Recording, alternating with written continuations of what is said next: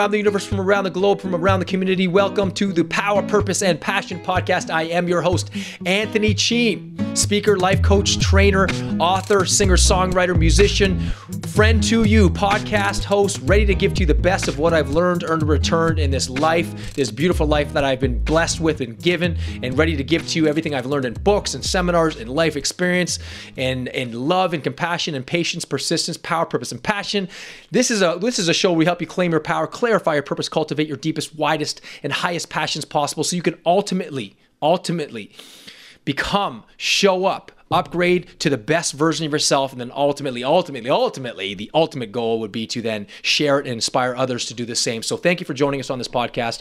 It is an absolute pleasure and a privilege to be here with you, for you, serving you with everything I've got. I literally, after the show, I'm spent. I got to drink a whole liter of water because I'm just like expending so much energy. The heat goes up in my body. I'm just ready to explode. So I'm giving you everything. And today's podcast, before we start it, I want to say thank you for the people out there that are constantly listening to the show, either live on Instagram or streaming, iTunes. And if you could do us a huge favor, give us a 5-star. If you do believe it's a 5-star podcast, then please give us a 5-star rating on iTunes and leave a comment. And it helps us with spreading the message, helps with the show, and then it makes the world a better place. Because that's what it's all about for the show. Just giving back and giving, not because I will receive, but because I've received so much. I feel like I'm a billionaire when it comes to love, and I just want to give away all the $1 billion worth of love to this world. That's what I want to do. So what's going on, Cam? How you doing, man? Doing very well. Thank you. Very inspiring. I also feel the need to give back to the world. Not only give back, but just give everything, because I feel like I'm constantly being given. Think about it. You and I, at least, have had, 40 years of food, shelter, memories, fun.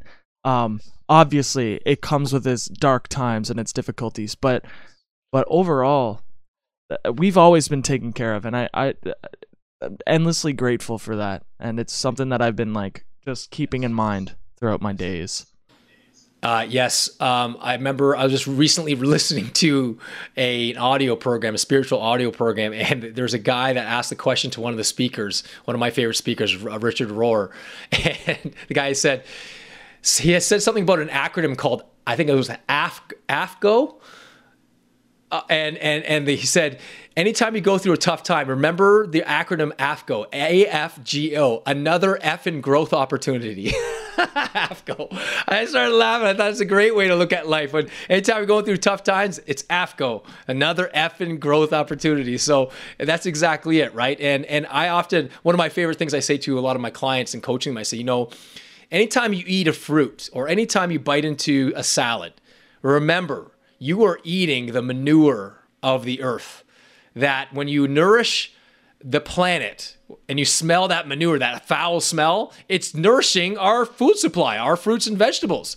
So in life, everything you need to learn about life is out there in the world, the external world. If you just sit and meditate and contemplate enough, and you sit long enough and you contemplate nature, birth, death, winter, spring, summer, fall, you just contemplate all that. All the answers are there in this moment here in life itself. And life gives us clues. And when it comes to the manure, when we're sent crap in our life, we can convert that crap, even the worst crap of our life, into manure to nourish our soul, to create the greatest harvest and crop ever in our life. And that's what it's all about, right? And taking what we've learned, going into our crap, into our down times, and then climbing out of it so much stronger, so much more wise, so much more compassionate. So this particular podcast, I put it on my Instagram and Facebook, and I put a post every morning on Instagram and Facebook around 4 a.m., 5 a.m., 3 a.m., whatever time I'm up, and I just do it every morning. And this particular morning, I made an acronym for life. I was inspired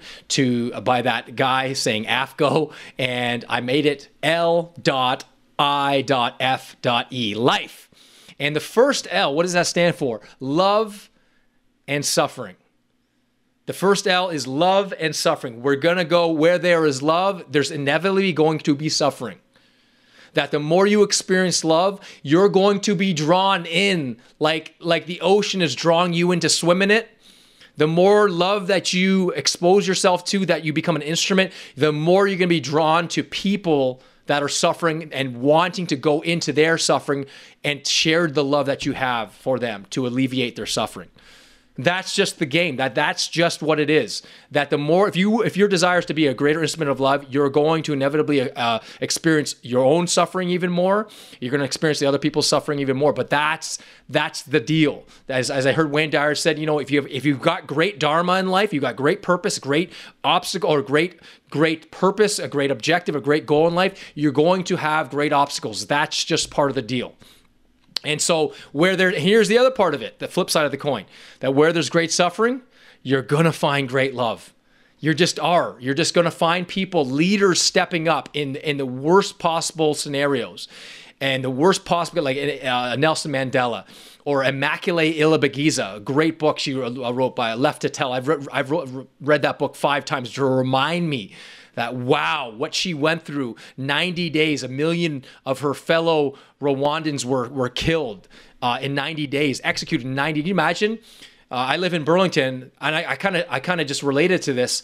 There's 170,000 people in Burlington. Imagine in 90 days, the whole population of Burlington gone, the whole population of Hamilton gone, and basically the whole population of Oakville gone, wiped out in 90 days, executed, wiped off the map in 90 days. And here's a woman that was staying in a bathroom no bigger than the size of your powder room with 7 other women for 90 days, with barely eating food or barely any water, waiting for the people hunting her down, chanting her name, that wanting to cut her head off. Like, that is just worst possible scenario. I mean, terror to the nth degree. Yet she came out with so much love and compassion. I highly recommend you read the book Left to Tell by Immaculée Ilibagiza, and she travels around the world speaking about compassion and forgiveness. And if a woman like that, who goes through that, can find it in her to dive into her depth of her suffering and her pain and come out with nothing but love, man, what can we do as human beings in our own pain and our own suffering? So the first L, love and suffering. The second part, the I of life, L-I-F-E, inspiration and illumination. It was Thomas Edison that says life or genius is 1% inspiration and 99% perspiration. And I would have to say that's true, that when you're inspired by some great project, you're inspired, it feels good to be inspired, to be in spirit, to tune into the spirit. But the more you tune into the spirit, the more it's going to illuminate and magnify the areas you're screwing up in, or you're making mistakes in. That's what happens. It's almost like you go on a spiritual journey, you're inspired by it, and you think, wow, I want to stay on this high. And there's nothing wrong with that. But the problem is, the more you're on that high, what happens when the wave hits its peak? It's already on its way down to hit its low. And it's in the valleys of our life that we grow our crops, so we can enjoy them at the top.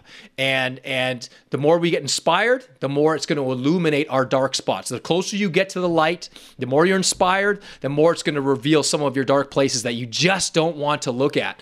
And that's just, again, that's a paradox. Love and suffering, inspiration and illumination. The F, faith and fear. You got to know that the more you live a life of faith, you're going to stand up against fear. You're going to have to face your fear.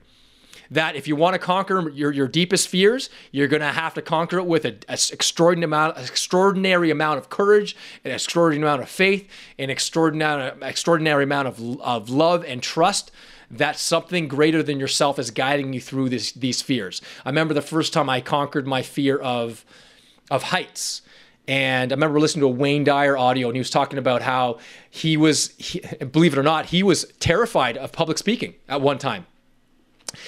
And he said one time, he came up with this thing. He was inspired to do something, but it illuminated the fact that he was afraid of public speaking. So it illuminated this fear. He said, well, if I'm going to be a source of inspiration, I have to conquer this fear. This fear owns me. And he decided he would take a public speaking course, and he became a public speaker. And look at him. He was one of the greatest minds and hearts and humans in the past, I'd say 10, 20 years in the spiritual world, in the self-help world. And he's definitely a hero of mine. But the point of the matter is, if you're going to live a life of faith, if you're going to live a life of courage, of fearlessness, you're going to have to conquer your fear with love and faith. Where there's faith, there's going to be fear. Where there's fear, you're going to have to step up and channel that faith in you. And as I said in my TED Talk, I said fear is forget everything and run, or false evidence appearing real, where the acronym for faith is focused awareness and trusting harmony, or trusting heaven, if you want to call it that. Focused awareness and trusting harmony, or trusting heaven, trusting that everything is got something is it's for you. It's not just this too shall pass, but everything has meaning for you, that it's supporting your growth. I used to say this too shall pass, but Tony Robbins often says, don't just say this too shall pass, which is good, but also too that this is making me more, this particular situation. And the final E of life, LIFE, is where you're going to be excited and enthralled and not illuminated. Oh, that's poor English. There's going to be exhaustion. There's going to be exhilaration, and there's going to be exhaustion. And, I almost define your passion as one that both exhilarates you and exhausts you. And for people that have actually joined this podcast, they know what I'm talking about. That, if you're passionate about something and you're going so hard at it, you're putting everything into every fiber of your being, all your mind, your heart, your everything into your passion, and to making your passion work in a reality, and going after this passion and living it out and breathing it with every part of you. You're at the end of the day, you're going to be exhausted. Eventually, your physiology, biochemically, you're just not going to be able to go 24 hours. I mean, that was once, for me, a dream of mine to go 24 hours straight, 7 days a week, but that's just not physically, humanly possible to go full out the way I go 24 hours a day, 7 days, 24 hours a day, 7 days a week, and 365 days a year. So a lot of times what I do is I allow myself to be exhilarated by life. I give myself fully, and when I'm fully exhausted and I've sort of just drain my first, second, third, and fourth wind, I'm able to go to sleep. I have the best sleep because I know I've given myself the gift of giving myself to others and emptying myself, and then filling myself up through meditation, through good nutrition, through prayer, through rest, spending time with loved ones. And it's one of those paradoxes where wherever you're going to find exhilaration, you're going to find deep exhaustion. So again, let me repeat those for you. LIFE, love and suffering. For the LI, inspiration and illumination. And then the F is faith and fear. And then the E is exhilaration and exhaustion. It's a paradox. That's what life. It's not denying the darkness. It's integrating it, transcending it, and including. You may have heard me say that before. What do you think there, Cam? As we wrap this up, I feel great. I feel like that was a really good list. You mentioned, I think fear and faith are the two that hit me the most, because without dark times, without difficulties, if faith was easy, then it wouldn't have the weight that it has, Yes. If it's like, if we lived forever, then why would we care about today? That kind of thing. When things are scarce, when things are difficult, when things are heavy, that's what makes it amazing. And the whole idea of paradox, simply, it allows you to accept it all, because a lot of people think that this spiritual journey is all sunshine and rainbows and bliss and this high of Zen, but really it's just a matter of being totally at peace and centered during all of it. And amen. There are moments where you're going to be excited, and you got to sit there and be like, yes, I'm pumped about this. There are moments where you're going to be upset, but you have to be like, yes, this is okay. This is great. And I think that's the most challenging thing. I had a conversation with a friend, and they were talking about, why should you be nice to this person? They're not a nice person. And I recalled what I heard. I don't know if it was Jesus who said this, but they said, it's really easy to love somebody who's great to you, who's nice. Yes. The challenge is in loving somebody who is awful to you, who is a mean person. And that's what you should be focusing on, is how you can get yourself to love that. Because, at the end of the day, you can't give away what you don't have. If you exclude people, that means you're the type of person who has that inside of you. That feeling of like, I need to exclude people. When you judge somebody, you are afraid of being judged, that whole thing. So yes. Yeah, there's this weird idea where within, without, like this paradox and the idea of dualities, where when you're doing something to somebody, you realize that it's really just a reflection of yourself. Even when like you experience things. I mean, I can't quite prove this, but a lot of people who think the world is a scary place end up in the scariest situations. And I'm like, how did you get yourself into that? That never happens to me. Because another quick example, Wayne Dyer goes to New York and he asks somebody, hey, how's New York? And the first person says, oh, it's terrible. And there's, jerks everywhere and they're going to cut you off and they're going to, it's just mean. They're going to steal. It's terrible place. Be careful about New York.